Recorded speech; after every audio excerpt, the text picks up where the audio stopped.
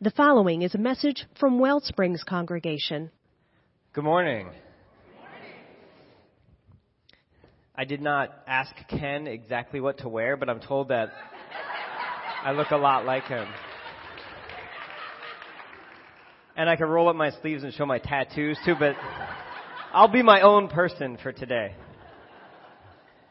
It has been said that the only constant in life in the world is change.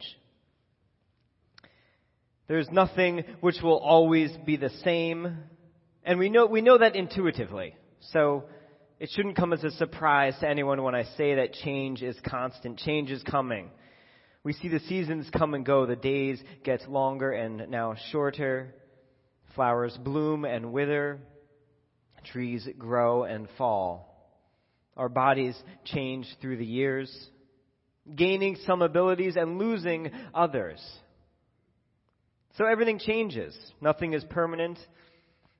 Okay, well that was easy. As long as we agree on everything being impermanent, then my message is it's done. We're done.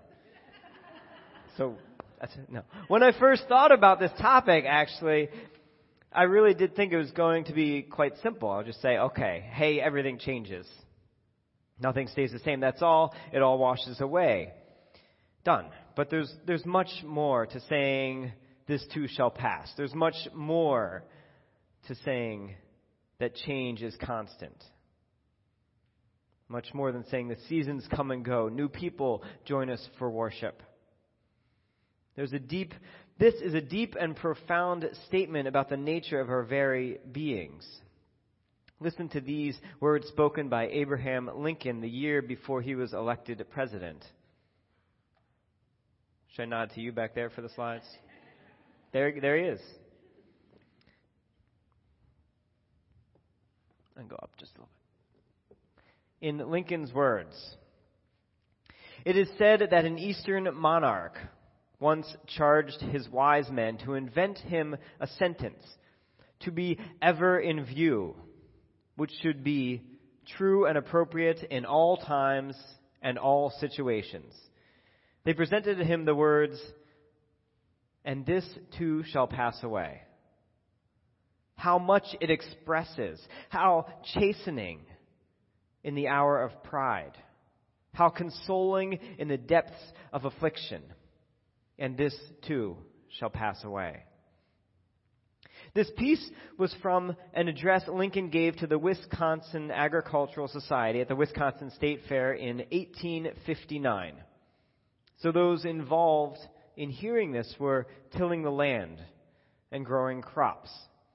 They knew in their very bones the fact of the words Lincoln spoke. For the earth is constantly changing, giving a good yield one year and a poor one the next. Lincoln names two very important aspects of living with the philosophy that this too shall change. He says the first is the chastening in the hour of pride. This is the harder, maybe more difficult one, and it's not really as fun to remember. Things are going my way. I feel happy, my family is healthy, the sun is shining, anything feels possible. This too shall pass. If we are able-bodied, it is temporary. If we are accomplishing everything we ever dreamed of, that too is temporary. That is definitely a check on our pride. Don't get too sure of yourself. It will pass. And the flip side is just as uplifting to our spirits as this was chastening to our pride. In our depths of affliction, when we are overwhelmed with family, with work, with school, with life, this too shall pass. I feel sad. My family is sick. It's raining. Nothing feels possible. This too shall pass. When I'm feeling anxious about something, working on a difficult task, or being consoled in times of sorrow, I remember that the times of heartache and difficulty are also temporary. Living with the deep assurance that all things are impermanent is not easy. It's easy to talk about, sure. We all know flowers bloom and wither. But living with that faith, living with it, the knowledge, is very different. Here's an alternative take from the Buddhist monk Thich Nhat Hanh, who we just heard from. This is so cool. We may be tempted to say that because things are impermanent, there is suffering. But the Buddha encouraged us to look again. Without impermanence, life is not possible. How can we transform our suffering if things are not impermanent? How can our daughter grow into a beautiful young lady? How can the situation in the world improve? We need impermanence for social justice and hope. If you suffer, it is not because things are impermanent. It is because you believe things are permanent. When a flower dies, you didn't suffer much because you understand the flower as impermanent. But you cannot accept the impermanence of your beloved one, and you suffer deeply when she passes away.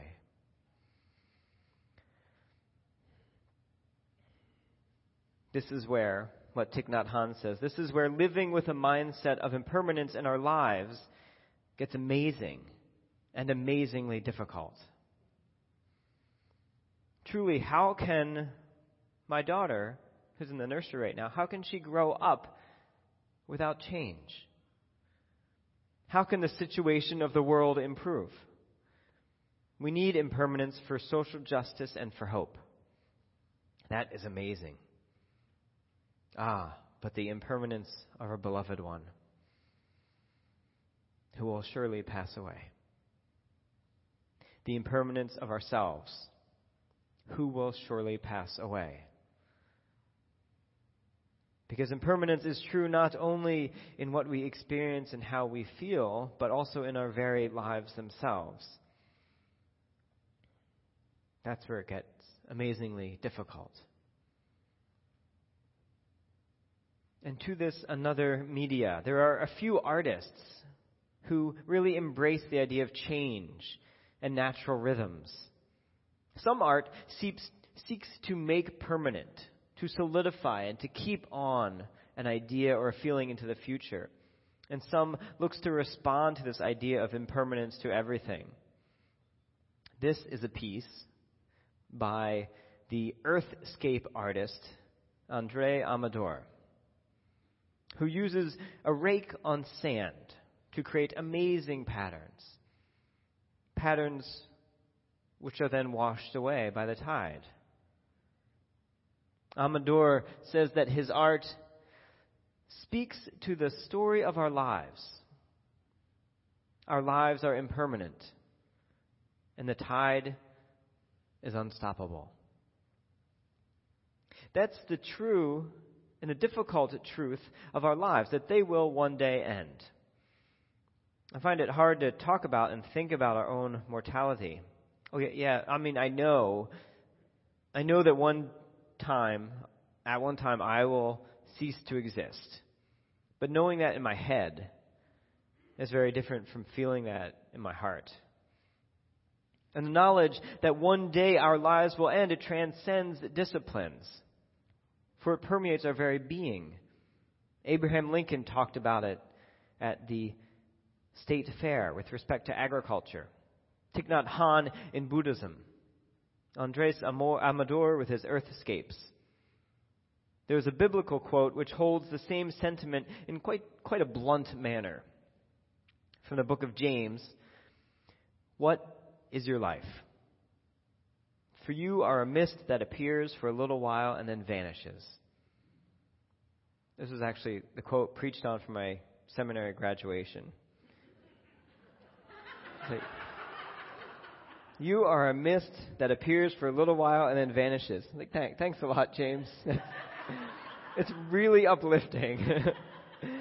But it's not uplifting. But in that statement, we come to one of the central tasks of religion, of all religions. How do we live? How do we live knowing that we will one day die? When I think that my life is a mist, that our lives are impermanent and the tide is unstoppable, that's upsetting to me. But I console myself knowing that I will live on in the lives of people who I've touched. Just as my grandparents and their ancestors before them live on in me and in everyone they interacted with.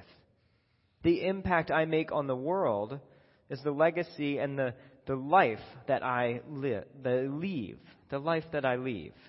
And I'm not just saying that. My view of the divine is the connections and relationships that we have and that we make, the positive regard we have for each other. I can't say that I understand this, but it's what I believe, and I know the goodwill and love which those other people have for each other, those people who have gone before us, lives on. But hold on. My cynical side says we can go further, can't we? I mean, isn't all life impermanent? This is where I come to the movie, which was inspiration challenge for this Sunday, Seeking a Friend for the End of the World. My wife and I watched this as a date night when we had a babysitter.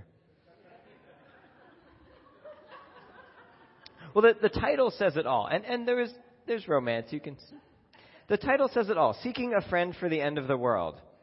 It follows the lives of people as an asteroid approaches Earth, threatening the end of the world. Now, needless to say, I did not find it a very uplifting movie. I mean, I got stuck at the end of the world part. I mean, everyone dies. I'm not, and that's my nightmare right there. Like, literally, this is what keeps me up at night. If there is no one, then how do we live on in others? How does the work that we do here for social justice and love make any difference? If our planet is destined to be destroyed, what is left? Thich Nhat Hanh says that we need impermanence for social justice and hope. But where is that hope when all is impermanent, even the planet? Yeah, this was just a movie, but the planet is temporary. The earth will outlive all of us and many more generations. But as the flower blooms and withers, so does the planet and solar systems. So here we are, date night, watching a movie about my deepest theological and personal fears. I didn't really enjoy it. But after watching the movie, I was in a deep funk. What is the point of life if it's all going to vanish? If nothing is permanent, then what reason is there for anything? Needless to say, I don't think my mental state at that point was a good place for anyone to be in. And so when I am in an emotional, a spiritual funk, I pray. And praying for me looks a lot like running, because it is running. I mean, so it doesn't just look like it. It actually is running.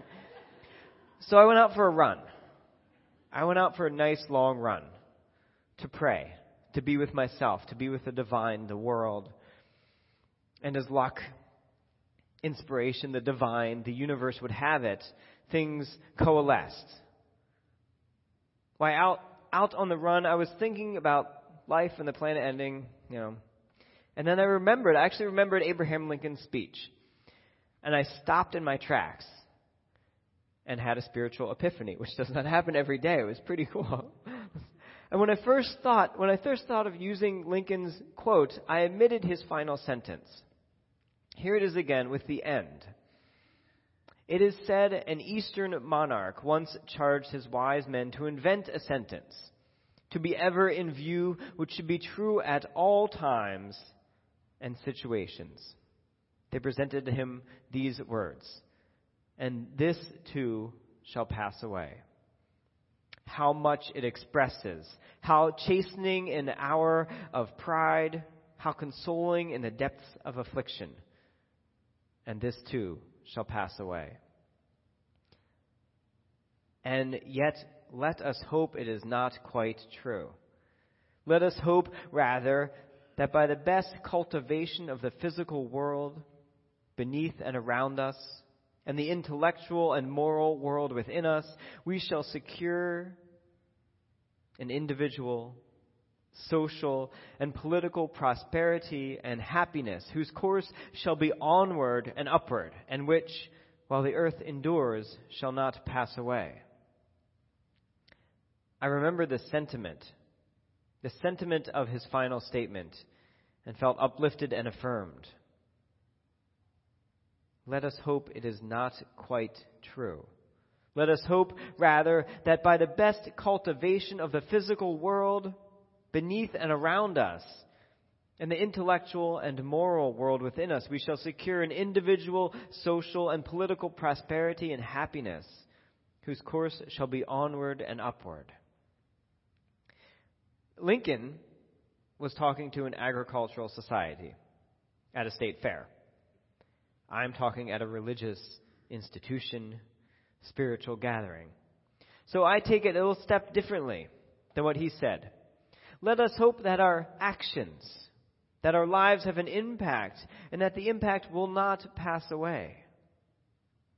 In my theological statement of hope and faith, a statement which, when looking deep inside myself, I find rings true. My life is but a fleeting mist, here for a bit and then vanishing. As far as we understand, life on this world will also pass away. But there is something which transcends us, which transcends the world, and that will sustain. I think this is where many religions come together in fundamental agreement. Next one. In some places, an all-powerful deity, Yahweh, God, Allah. In some, a combination of many deities, Brahman and all its incarnations, the Greek and Roman pantheons, traditional Asian household gods, spirits of the directions. Still other understandings, the Tao, nature, science, humanity, love, beloved community. Each one of these terms, although they are different in specifics, bears in mind the understanding that there is something which is greater than our individual lives. There is something which is greater maybe than our communal lives. And is that essence which we embody and which transcends us, that gives meaning and value to life. Unitarian Universalists actually witness to something larger than ourselves. Now, sometimes it can be hidden behind our idolatry of verbiage. Just saying. Our principles point to something sustaining. They do not name it. For to be committed to action and relationship, there must be a belief in that what we do matters. What we do matters to ourselves, it matters to others, and it matters to what is greater than us. We witness to love. Standing on the side of love is a theological statement that the most important thing about the world is love. And that love surpasses and transcends all of us as individuals. And as Lincoln said, we must have hope and faith that there are some things which shall not pass away. When I was in a funk about everything passing away, I was being a bit presumptuous. I had the audacity to think that I knew what this life is about. That I knew what is transient and what is permanent. It's hard, but I need to check my ego theologically. The idea that I may have any idea about what is happening in the universe. And when I let myself see the mystery and all in the world, when I truly step back from myself, I see that love may go on. We come from stardust. We are truly pieces of the cosmos. So let us give that stardust a great ride, steeped in love and care. So remember, this too shall pass. The admonition keeps us humble when we are prideful, and it uplifts us in times of affliction. But also have hope that not quite everything shall pass. There's a deep and abiding essence which permeates beyond ourselves and preserves past our understanding. Please pray with me. We receive fragments of holiness, glimpses of eternity, brief moments of insight. Let us gather them up for the precious gifts that they are, and renewed by their grace, move boldly into the unknown. Amen. If you enjoyed this message and would like to support the mission of Wellsprings, go to our website, wellspringsuu.org. That's Wellsprings, the letters uu.org.